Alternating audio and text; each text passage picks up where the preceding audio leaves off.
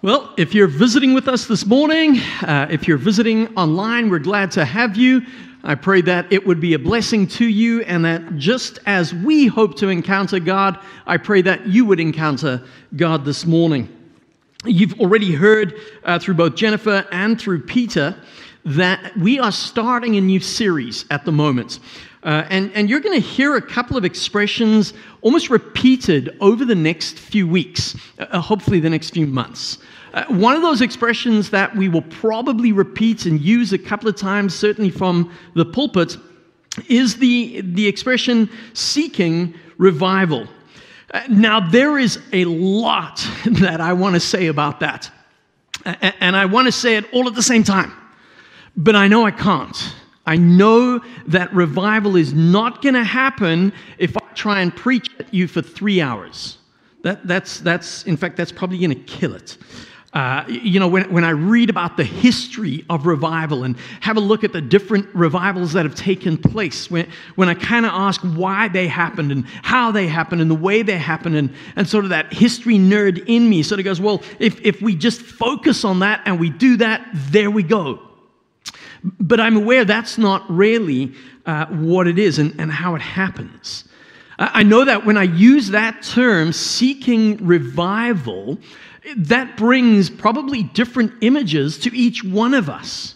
In fact, when I say seeking revival, some of you are picturing a huge marquee tent in the parking lot filled with like 800 people, every night of the month with some just super engaging, just charismatic evangelist up front, calling people to repent and there, 100 baptisms. Now that would be awesome. Don't get me wrong. That would be awesome. But that's not revival. That is one of the byproducts of revival. In and of itself, that is not revival. Revive or revival simply means to bring back to life, to resuscitate. If a body collapses because of cardiac arrest or something like that, and that body is knocking on death's door, when that body is brought back through CPR or through whatever it is resuscitated, that's revival. That body in and of itself could not bring itself back to life. It needed something else. It needed help to get there. Revival is when the people of God, when disciples, when those who call Jesus Christ Lord, realize and acknowledge, wait a minute, we've stagnated. It's almost like there's no more life left in us, and we need God to interact. We need God to revive us. It's kind of that image in Revelation and where we get the letters to the different churches and God speaks to the church in Ephesus. And as he speaks to this church in Ephesus, he says to them, you have forgotten your first love. You've lost your first love. Return. Come back to that first love. That's revival. When people return to God. And that's what we're going to be looking at over the next few weeks. And just kind of like a diamond with all these different facets, over the next few weeks, I'm going to try and pull in all those different connections around revival into that so that we can see and get this glimpse of what is God wanting to do in our midst. Now, what I will say, and you heard it alluded to during this morning already, revival does not happen until the people of God acknowledge they need it. And then when the people of God acknowledge they need it, the people of God fall to their knees and they pray. The people of God realize they need God to move, and so they cry out to God. And so that's what we're hoping to look at. I wonder, though, if maybe part of our problem is we live in a time in history and certainly a place in history where if you want something, whatever that something is, you can go out and get it. We have access to everything and anything. I'm always amazed when I go to Walmart, and you stroll through Walmart and I'm like, is there nothing, or is there anything, that Walmart does not stock? I kind of feel like there is nothing. Because even if the store doesn't physically have it, Walmart online probably does. And so we stroll through these places where we can get whatever we want, whenever we want. Imagine for a moment, I know we couldn't do this, but imagine for a moment bringing a peasant or even royalty from like 800 AD. And we could somehow get somebody from that era, and we could transport them, and we took them to Costco. Could you just imagine? Like the spice aisle alone would bring them to tears. Like these are products that people have to sail for months to get. And then they've got to try and keep them, fresh and stored on their ships as they sail back. You and I can realize, I don't have any curry. Let me pop out to the store and back home in 10 minutes with my tub of curry. Boom. Like we can get whatever we want, whenever we want, wherever we want. In fact, we can get whatever we want, wherever we want, sent to us. We don't even have to leave the house. Like there's a part of me that goes, thank God for Amazon. That probably saved many of your Christmases this year as you were trying to find gifts for family and friends.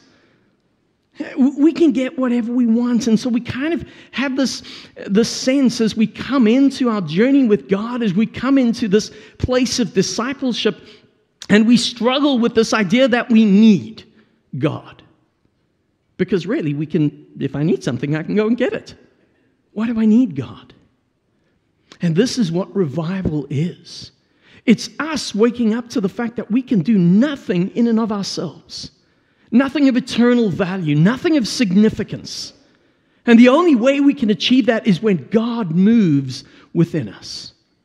When God restores us and God revives us. The Bible gives a great illustration, and it's one we're going to read in just a couple of moments. It's something we've alluded to again, even in the songs we sung this morning. The Bible speaks of God being the source of living water. Christ calls himself, we'll touch on that in a moment as well. He is living water. If we're thirsty, we go to him. But the problem is we don't. We don't rely on living water. We don't rely on those streams of life. Instead, we build cisterns in our house and we store our own water. Brackish, stale, old water. And we think that's good enough.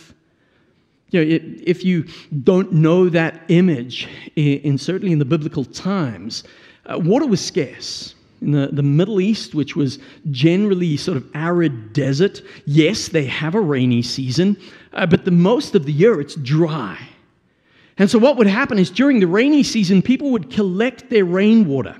And to store it, they would build these cisterns generally under their house or somewhere in their home, and they would build a brick, if you were wealthy, a marble cistern, where they would put the water in it. And hopefully that water would last them through the summer. Now, I shouldn't have to tell you, leaving water in a brick sort of thing under your house is not the source of really great water. It's not going to taste all that good. It's probably not going to be cool and refreshing. In fact, occasionally, if you built your cistern wrong, it would develop a crack, and you would get down there one day to discover that things leaked, and you no longer have water. But isn't that such a beautiful image and illustration of our own lives? We think we don't need God because we can do what we want. We'll build it in our house and we'll go to it there. If you have your Bibles with you this morning, I'd love for you to turn to Jeremiah chapter 2. And we're going to read just a couple of verses from Jeremiah 2 in a moment. They'll be up on the screen as well. But as we read through these verses, I want you to see there are 3 warnings that God gives the nation of Israel through the prophet Jeremiah. And there are 3 warnings that I think we can take out of this passage as we come into this idea of seeking revival, of crying out to God to restore us, to revive us, to reawaken us. I think there are 3 warnings that come out. Let's have a look at them this morning. Jeremiah chapter 2, reading from verse 4 through to verse 13. Hear the word of the Lord, house of Jacob. all you clans of the house of Israel. This is what the Lord says. What fault did your ancestors find in me that they strayed so far from me? They followed worthless idols and became worthless themselves. They did not ask, where is the Lord who brought us up out of Egypt and led us through the barren wilderness, through a land of deserts and ravines, a land of drought and utter darkness, a land where no one travels and no one lives? This is God, I brought you into a fertile land to eat its fruit and rich produce. But you came and defiled my land and made my inheritance detestable. The priests did not ask, where is the Lord? Those who deal with the law did not know me. The leaders rebelled against me. The prophets prophesied by Baal, following worthless idols. Therefore, I bring charges against you again, declares the Lord. And I will bring charges against your children's children. Cross over to the coasts of Cyprus and look. Send to Kedar and observe closely if there has ever been anything like this. Has a nation ever changed its gods? Yet they are not gods at all. But my people have exchanged their glorious God for worthless idols. Be appalled at this, you heavens, and shudder with great horror, declares the Lord. My people have committed 2 sins.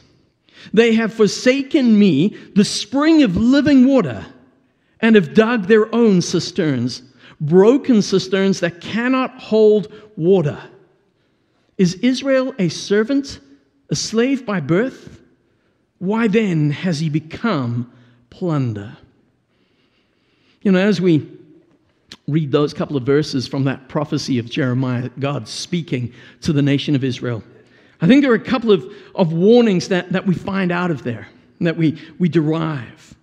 Contextually, just before we look at those, the context of that passage, God is clearly angry with Israel. God is angry with the nation that he has chosen, that he has called to himself, that he has carried and taken out of slavery, and he's brought them into a fertile land.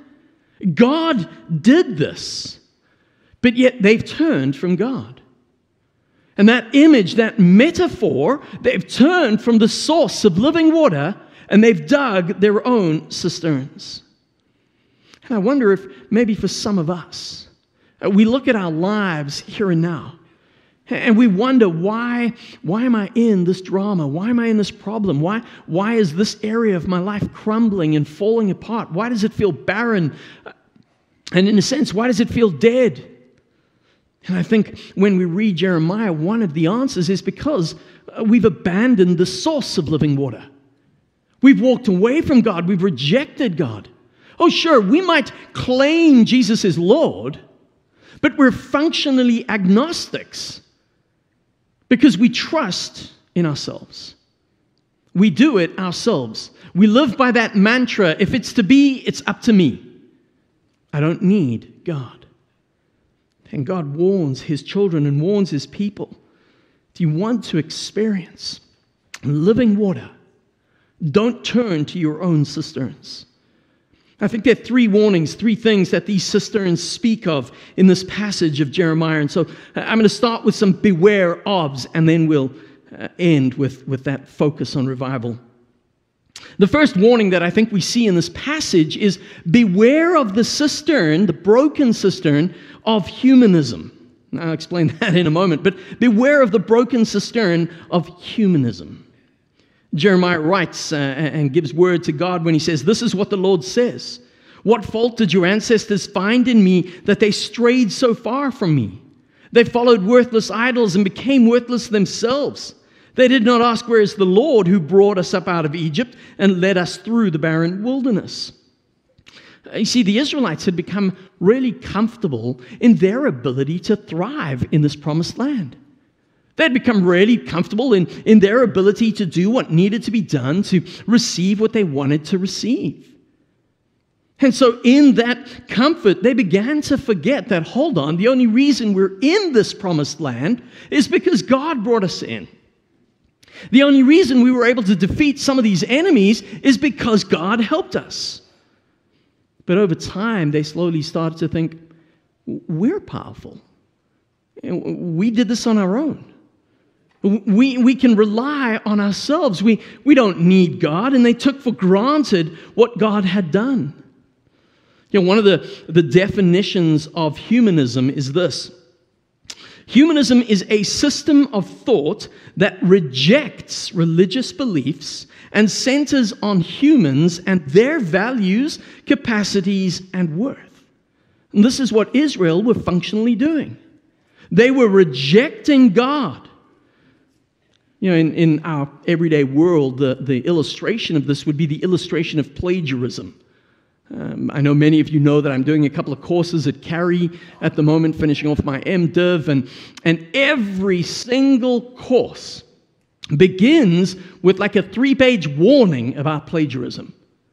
If you try to pass off something as your own and you do not acknowledge, you do not give credit, that's plagiarism. And if you're guilty of plagiarism, you fail. You make life really difficult for yourself. But this is what Israel have done with God. They're passing off as their own work what God had done. And so in that sense, they take credit for God's work and they reject God. Beware of that broken cistern of saying, I don't need God. I'm all that I need. But there's not only the broken cistern of humanism. The second warning that I think Jeremiah gives us is the broken cistern of materialism. And when Jeremiah says, I brought you into a fertile land to eat its fruits and rich produce, but you came in and defiled my land and made an inheritance detestable. I like the way Eugene Peterson has written this in the Message. Eugene Peterson has translated verse 7 as this. He says, I brought you into a garden land where you could eat lush fruit. But you barged in and polluted my land, trashed and defiled my dear land. This is what God says to Israel. I gave this as a gift, but you've barged in. You've defiled it. You've polluted it. You've taken this precious gift and you've exploited it, corrupting it, making it your own and ignoring where it comes from. When I use the word materialism is defined as a doctrine that the only or the highest value or objectives lie in material well-being and the furtherance of material progress. Materialism says these things will save me. These things are all I need. Whether it's money or possessions or whatever the case might be. If I have enough of that, well, then I'm okay. My friends, I want you to know there are some significantly wealthy people in this world, millionaires and even billionaires. And when you ask them how much money is enough, almost all of them will say to you, just a little bit more. Just a little bit more. Because that's the problem with our material possessions. We never have enough. We need more, we need bigger, and we see the effects of this on our environment. We see the effects of this in our own lives. As people pursue, people try and amass. And in that pursuing, in that amassing, so our consumer debt rises, our anxiety rises, our stress levels rise, because we're trying to get more and more. Because we think that's what will save us. That's what will help us. I love the fact that when the Bible speaks about materialism, it also gives the antidote to materialism. The Bible makes it clear that the way we overcome materialism is through generosity. It's through giving. Now don't hear me wrong. I'm not preaching a sermon on, hey, if you want to be blessed by God, you should give to your church. No. What God says is, if you want to be released from that pursuit of materialism, then hold loosely and learn to bless. Learn to give. Learn to share with those in need. That's how we overcome this danger of materialism. I wonder if for many of us, this is probably one of our biggest struggles, because we live in a world that is so consumed by the things we have. We think we need more because more will save us. And so God says, beware of the broken cistern of materialism. And then the last warning that Jeremiah gives is, beware of the broken cistern of idolatry. In verse 11, God says, has a nation ever changed its gods? Yet they are not gods at all. But my people have exchanged their glorious God for worthless idols. It's clear that as God's speaking to Israel, he's horrified, if I can use that kind of human emotion sense. God's looking at this nation going, what are you doing? You have God, the one true, the only God. And you've replaced it for things made by human hands, or you've replaced it by things that I've made. You've replaced me with idols. Now, I know that quite often when preachers preach through this idea, they might put materialism and idolatry together, and I get that, but I think we need to separate them. A couple of years ago, things like atheism were on the rise, and the world kind of felt like, religion will just fade out and disappear. Let me tell you, atheism now is on the decline. People are spiritual beings.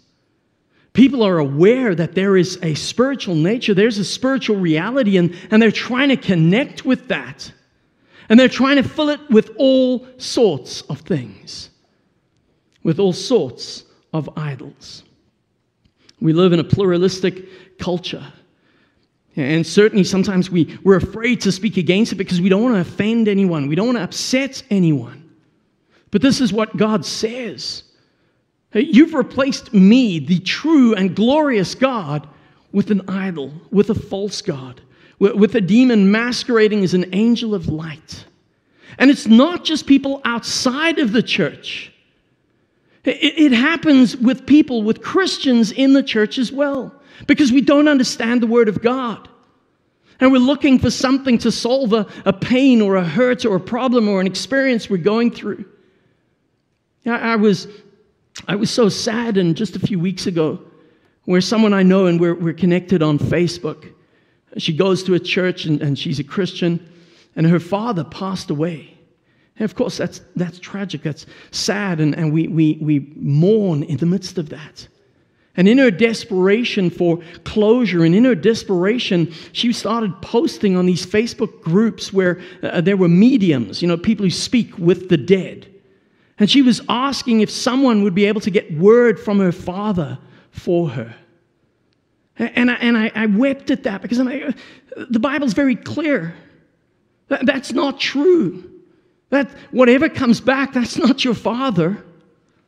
And of course, the absurdity is there were people responding to this post.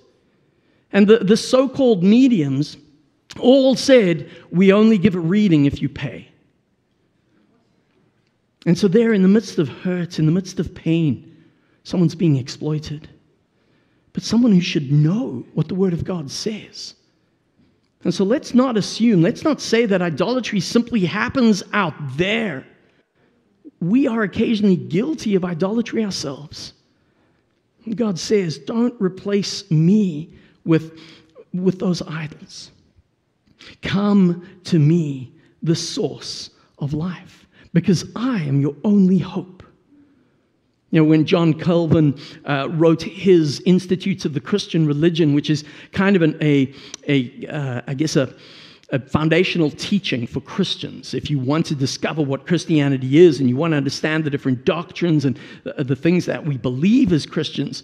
And so he writes this huge book, but in the middle of the book, he asks this question, what is our only hope in life and death? And the answer he gives is simply this. Our only hope in life and death is that we are not our own, but that we belong, body, soul, both in life and death, to God and to our Savior, Jesus Christ. That's my only hope. My only hope is Jesus Christ. It's not myself. It's not my wealth. It's not some idol that pretends to help. It is God alone. Our cisterns are broken. Many of us don't even realize they're empty. And we're trying to fill them up, and we're trying to find help and hope in everything outside of the one source of living water. I'm sure many of you know that story in the New Testament of Jesus at the well in the middle of the hot day, and a woman comes to the well in midday. And we know this woman has a past, and there's a story. There's history in her life, and she comes out, and Jesus engages with her and starts speaking with her. And it's recorded in verse 9 of John chapter 4. This woman is surprised, and she says, what are you doing talking to me? And John gives a parenthesis because Jews didn't associate with Samaritans. So she says, what are you doing with me? For you are a Jew and I am a Samaritan. Why are you asking me for a drink? And in verse 10, Jesus replies, if you only knew the gift God has for you and who you are speaking to, you would ask me and I would give you living water. And then just a few verses later, in verse 14, Jesus says, those who drink the water I give will never be thirsty again. And of course, Jesus is not talking about physical thirst. Jesus is using the metaphor that when we thirst for God, when we thirst for life, when we thirst for hope, Jesus says, those who drink from me will never be thirsty again, because it will become a fresh, bubbling spring within them, giving them eternal life. My brothers and sisters, I don't know where you are in your journey with God. And as Peter used that illustration of the oasis, of that living water in the middle of the desert, yes, indeed, we're all over the show. I loved Peter's careful choice of words, because he should have really said, we're over the hill. He didn't. I think he missed an opportunity there. But many of us are. We feel like we're over the hill. There's no hope for us. There's no help for us. We cannot there's nothing for us. Yet Jesus says there is. There is an oasis, a source of living, eternal water. And we're invited by God to experience that. We're invited by God to give up our hold on the things that we think will save us and to trust in Him alone. Revival comes when you and I, who claim Jesus Christ as Lord, see our barrenness, our emptiness, our dryness, and we return to Him for life. Of course, if you've never accepted Christ as your Lord and Savior, and you wouldn't claim to be a Christian, that's the starting point. It's acknowledging that He is the only one who is your source of hope and life in this life and the life to come. And I would invite you, I would encourage you, I would implore you, make that decision. And then for those of us who made that decision however long ago, let us return to the source of living water. Let us worship Him and receive from Him. Let's pray together. My Heavenly Father, my gracious God, I come before you today with a sense of brokenness. And I confess how often I turn to self-reliance. I think that I can do what needs to be done. Or worse, I turn to things as though those things will provide for me. And without realizing it, I turn them into idols, and I worship them, and I even sacrifice for them. And God, it's in that moment that you challenge us. And you say we're guilty of two sins. The first is rejecting you as the source of living water. And then the second is digging my own or our own cisterns. Holy Spirit, as we have prayed this morning, so I echo, would you come and move in this place? And by your Spirit, would you help us to confess what needs to be confessed, and to once again cry out to you, and to once again turn to you to find living water. God, revive our hearts again, that we might worship you and we might discover you in your glory and all that you provide. For we ask in the name of the one who died for us, so that we might be able to have this life. We ask it in Jesus' name. Amen.